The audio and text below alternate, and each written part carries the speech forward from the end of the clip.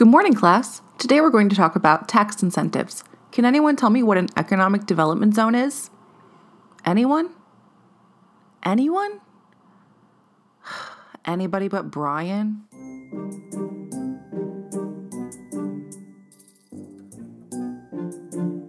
Hey everybody, and welcome back to Anybody But Brian. I hope everybody had a good holiday season and a happy new year. In this episode, we're going to tackle the successes and failures of economic and technological development zones, both in the U.S. and abroad. Now, basically, every government, whether local, state, or national, looks for ways to spark economic growth. If you take a look at almost any publication, the success of a politician is often measured by the performance of key economic indicators in that area.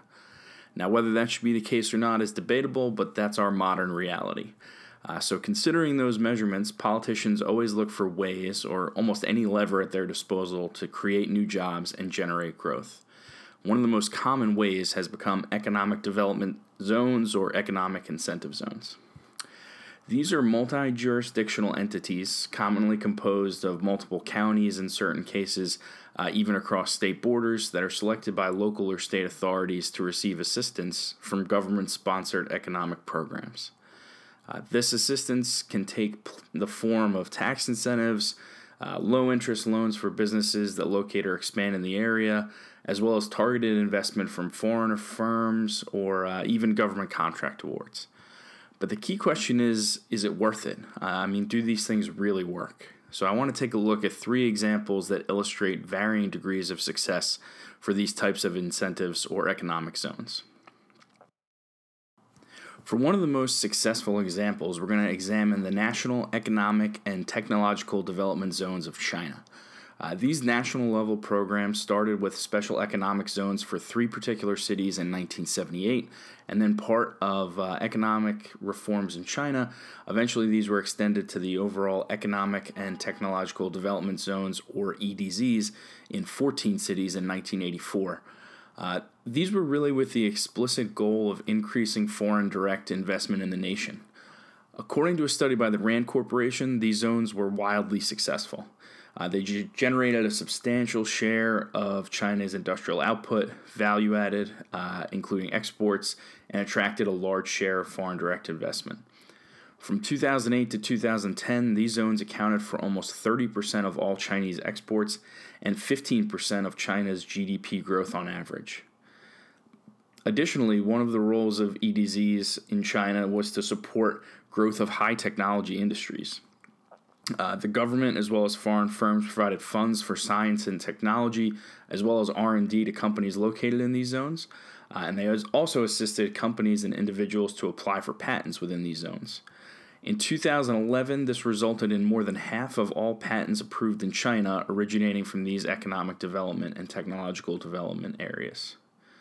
While these zones have not been without problems, increases in these outputs have largely contributed to China's economic growth and have been a large role in its ascendance on the national stage since the 1980s.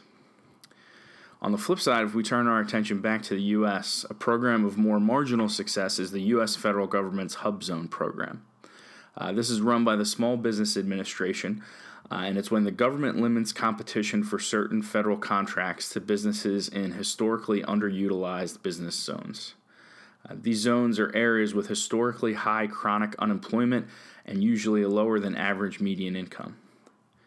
To become a Hub Zone business and compete for these contracts, a firm must be a small business, which definition varies by NAICS codes or North American Industrial Classification System codes, which means very specific products and services have a limit, whether it be by revenue or employee, to become a small business.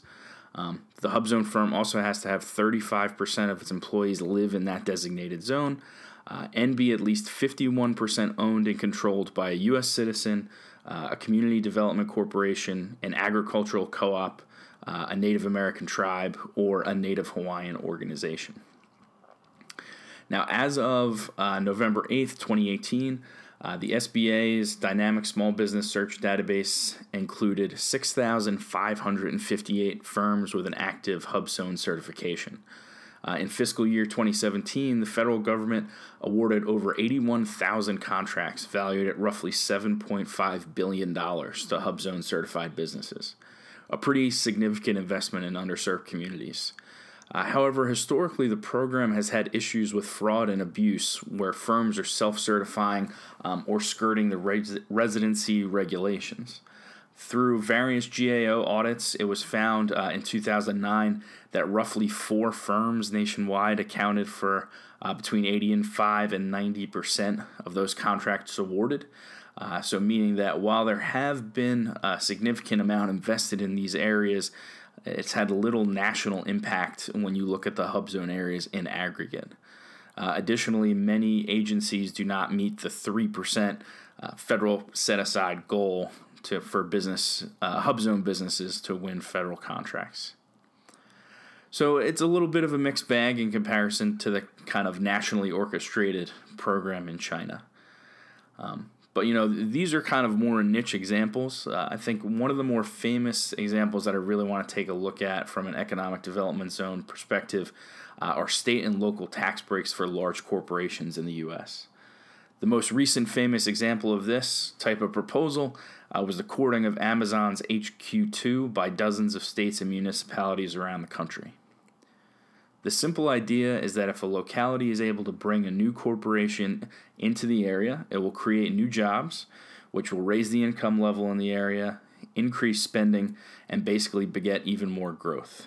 So, for example, if Amazon were to bring 50,000 highly paid workers into an area, which it said was going to average around $100,000 a year in salary, not only are those workers all paying income tax plus property tax for those who buy homes or property, but they're also buying food and clothes and other things in the area, which prop up nearby service companies and contribute to a lot of other sales taxes. Amazon itself is also meant to be paying smaller contractor companies ranging from janitors, internet server manufacturers, internet service providers who are paying taxes themselves and potentially hiring even more workers, which would then pay even more taxes to support that new corporation. Now, all of these different growth levers are what's supposed to make up for the taxes that are lost from the actual incentive package that goes to Amazon itself. In reality, though, this domino theory of growth almost never works out for a variety of reasons. So first, instead of focusing on highly innovative, high-paying industries that can create a lot of jobs, which Amazon would fall into, a recent study by Timothy Bartrick of the W.E. Upjohn Institute for Employment Research finds that incentives are poorly targeted, and there's little rhyme or reason to which firms or which industries get them. As he points out, incentives don't vary in light of the industry characteristics that would predict greater local benefits. Obvious ones like how much R&D that industry does, how many people they employ, and what are the level of wages they pay, in theory should all factor into those incentive bases. So for example, a 10% increase in an industry's wages predicts just a 3% increase in incentives. So incentives really track more with the state's gross taxes than with unemployment rate, wage levels, or the other economic multipliers associated with research and development. Moreover, states and localities often shell out way too much money up front. They front-load incentives instead of watching how businesses that are getting the incentives perform over time. Companies are able to just take the incentives up front and can be slow to deliver on jobs or follow on investment, or in some cases just pull up shop altogether. Easy example of this has been the recent controversy over the carrier plan in Indiana. This happened when President Trump initially took office, and he leveraged Vice President Mike Pence's relationships in Indiana to give Carrier roughly $7 million in tax incentives for keeping jobs in that plant for a year. When that year was up, Carrier simply continued with their initial plans to move the majority of those jobs to Mexico. So, a variety of states kind of continue to shell out incentives even after these companies fail to meet their own projections for jobs or investment, and they hand over the money without even tracking if those jobs are met or if the promises are met. So if you don't track it, the numbers almost never make sense. For example, additionally, Wisconsin recently pledged roughly $3 billion in incentives to the electronics manufacturer Foxconn to build a plant in Racine County that the company says will eventually employ 13,000 workers. Those 13,000 workers certainly haven't showed up yet. There's a lot of debate whether they ever will. But even if we take that at face value, according to Wisconsin's own estimates, the cost to the taxpayer per job created is $230,700, meaning the state won't recoup its initial investment until 2043. That's a pretty terrible return on investment. So, overall, Bartek's study concludes there's little connection between the level of incentives a state forks over to businesses and its economic growth. These conclusions are in line with a wide body of research on the wastefulness of business incentives.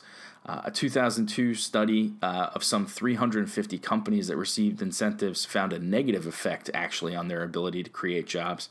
And companies that received incentives expanded more slowly than others in many cases, meaning that the overall effect of incentives was a reduction of roughly 10 jobs per establishment. And, as somebody who has managed businesses before, this makes sense.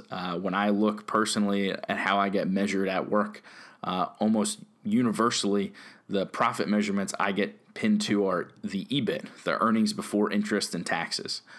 Tax incentives for like a division level of a large multinational corporation are not driven by tax incentives. It's not what the individual managers and largely what people have input into hiring decisions or R&D look at because it's not relevant to most parts of the business. Beyond these basic failing, there's also little reporting of the ripple effects on other states and businesses. So in many cases, one company's gain is another company's loss. In the case of the retail industry, as much as 90% of the apparent direct benefits of tax incentives are offset by losses among the subsidized retailers' local competitors, according to the Institute on Taxation and Economic Policy.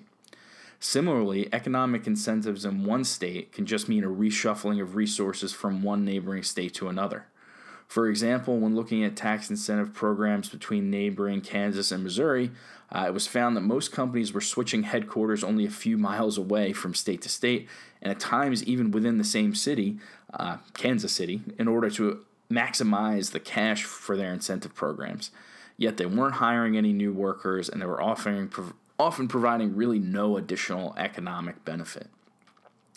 The programs became so unsuccessful that in 2011, representatives of 17 area companies, including big firms like Sprint, Blue Cross Blue Shield, Hallmark, and Quest Diagnostics, signed an open letter to governors in both states urging them to halt the incentives and come up with a better way to promote the region as a whole, signaling a pretty severe economic miscalculation.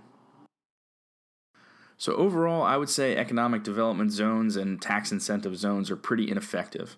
Unless there's an explicit, nationally orchestrated, strictly enforced set of measurable goals, such as in the China example, the zones often waste billions of dollars in taxpayer funds that could be dedicated to more enhanced social services, which have their own economic benefits.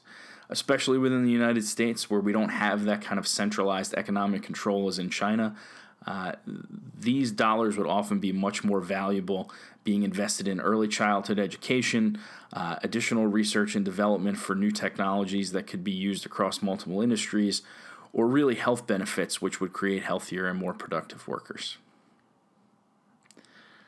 Thanks for listening in, everybody. This is a topic that's kind of near and dear to my heart and is certainly relevant to a lot of the political trials and tribulations we see in today's economy. Again, Happy New Year, and thanks for listening in. Take care.